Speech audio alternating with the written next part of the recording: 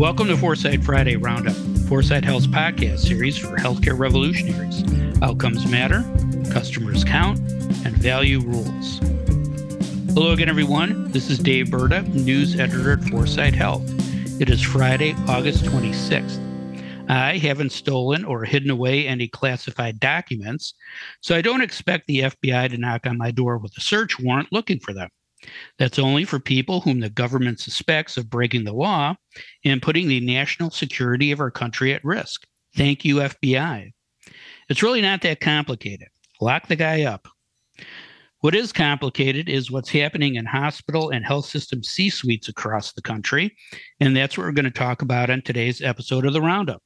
Our topic is, are we on the cusp of a massive wave of hospital and health system CEO turnover?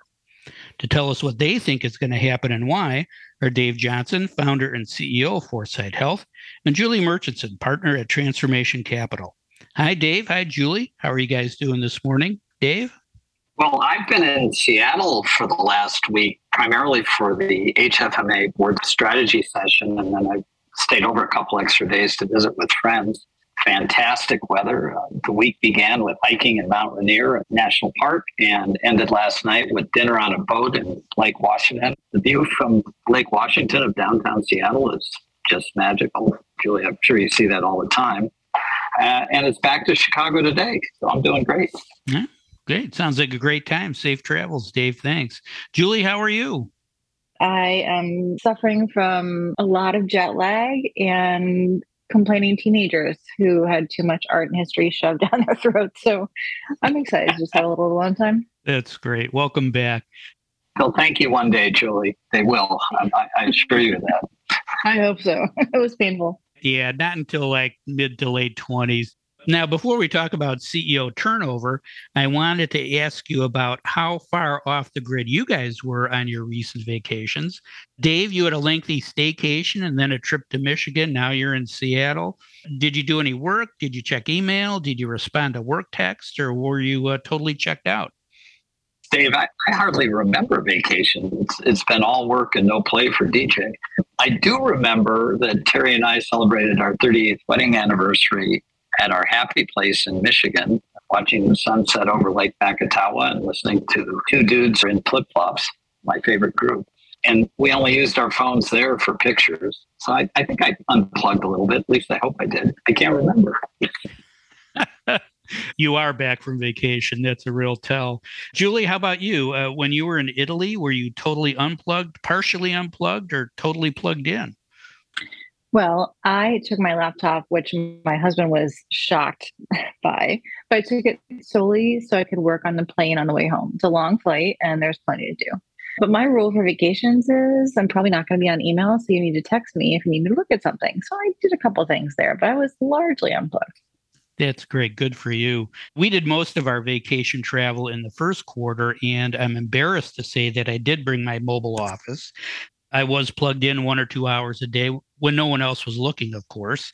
Old habits die hard. Maybe that's a good segue into our topic today, and that's CEO turnover at hospitals and health systems. Now, it hasn't changed much, at least according to the latest CEO turnover stats from the American College of Healthcare Executives.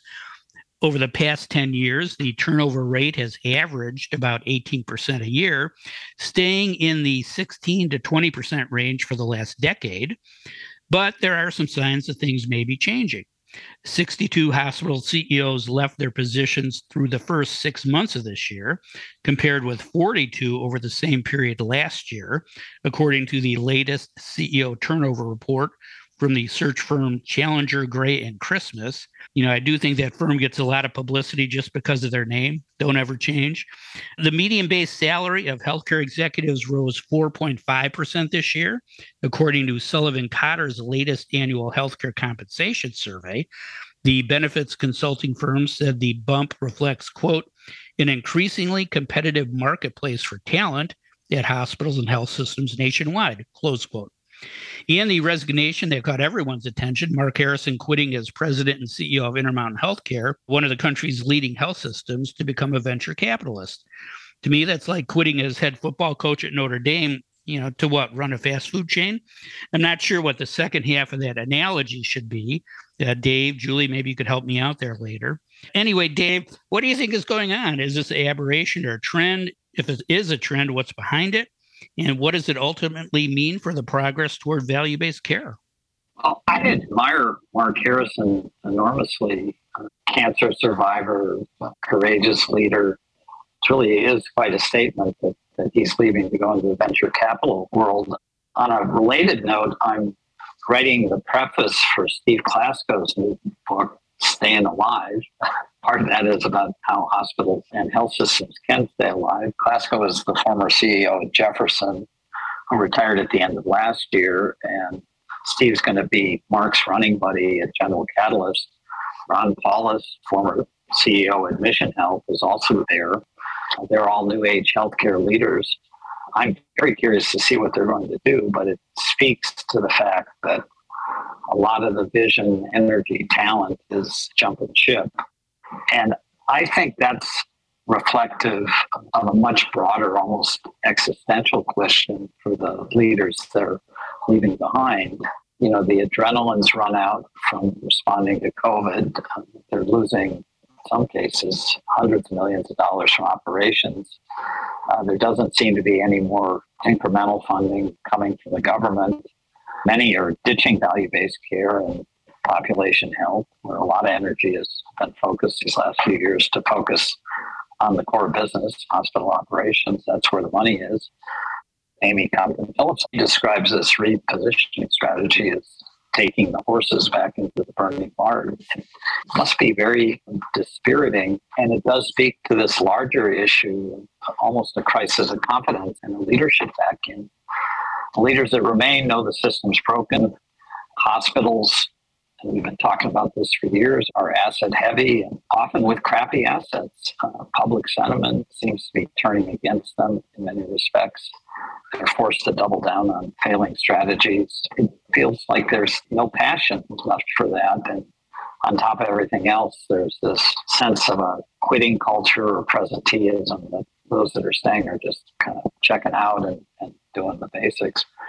Contrast that to the HFMA, where we had our strategy session this week. HFMA, 90,000 members in finance. Its beating heart historically has been revenue cycle.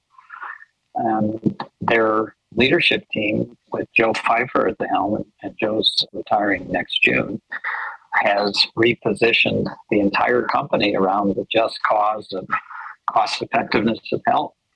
At one point, Joe was pounding on the table this last week saying, I know it's the right thing to do. It's the right thing to do for our members. It's the right thing to do for society. It's the right thing to do for the American people.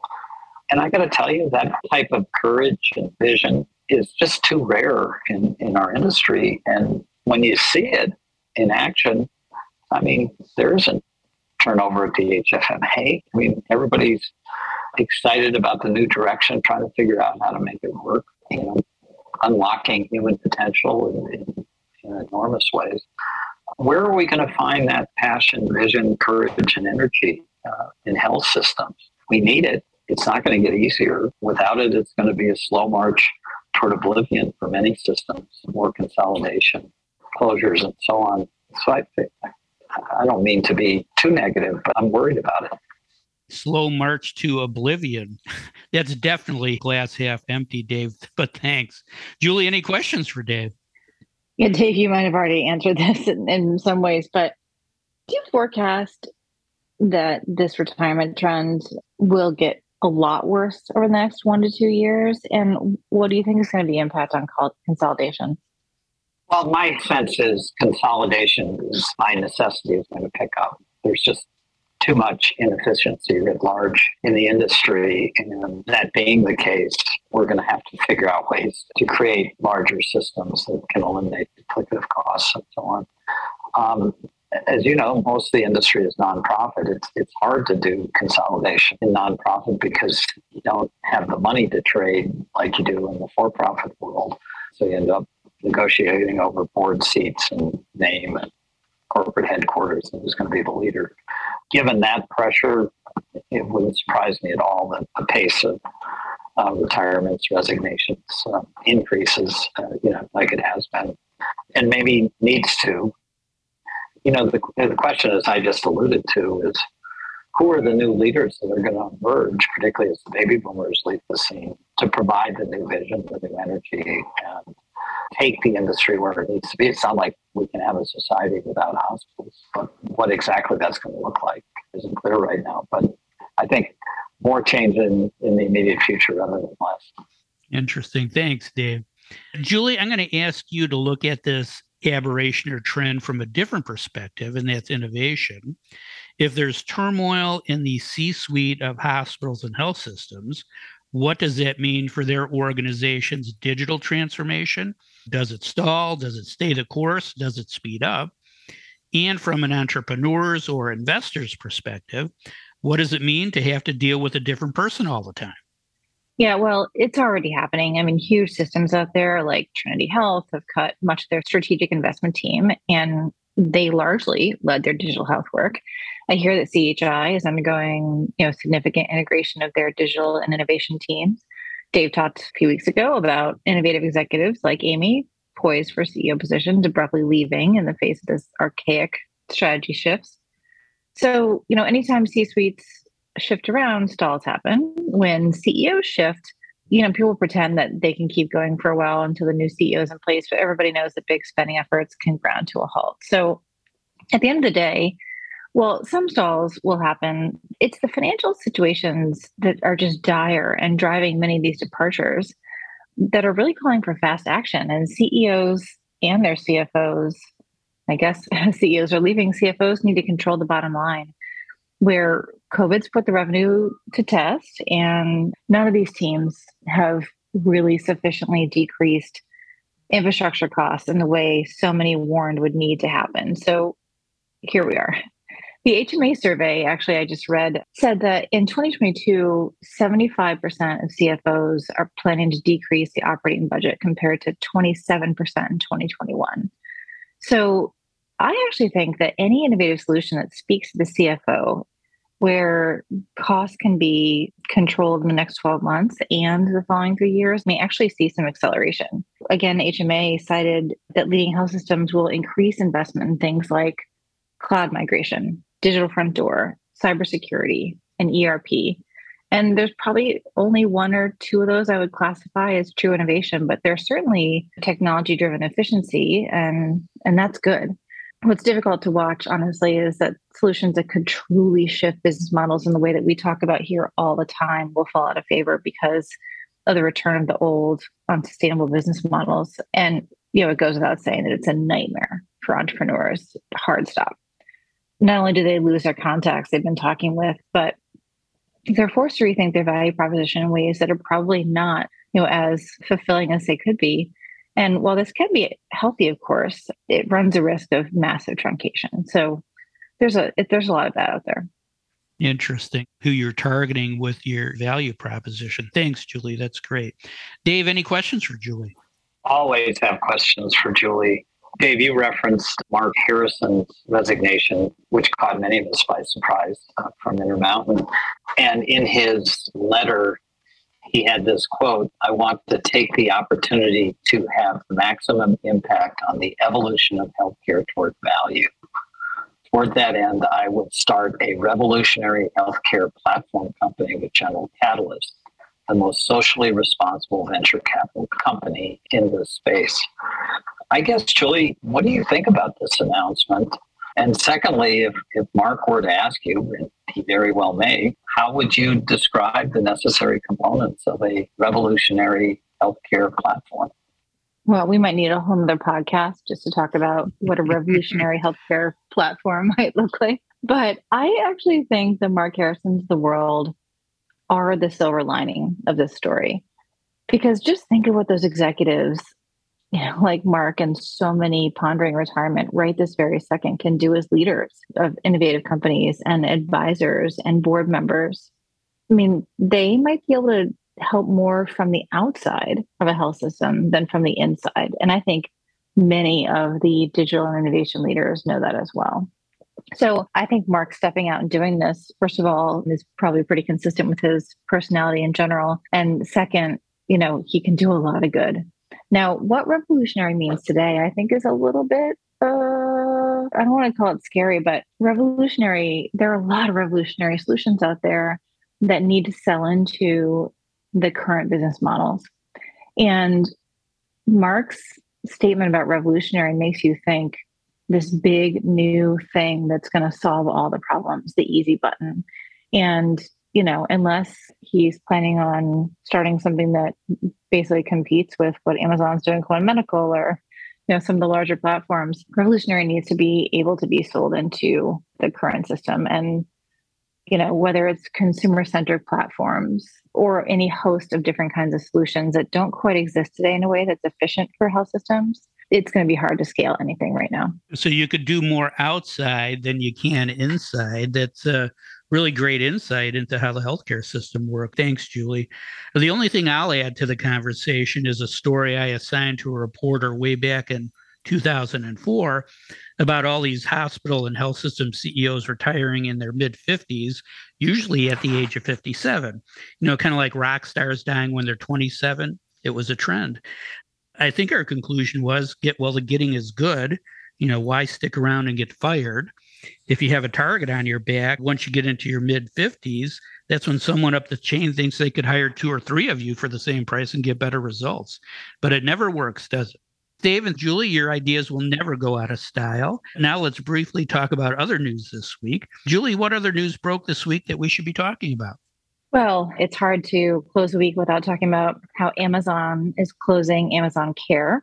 And I was sort of stunned, honestly, by the amount of chatter on social about this and people that were shocked by this, because I looked at this and said, oh, this is, Amazon practicing the traditional fail fast mentality. And I think that's what it is, honestly. I don't know if you guys have looked into the history of this, but Samuel Beckett is the one that first coined the try again, fail better mantra.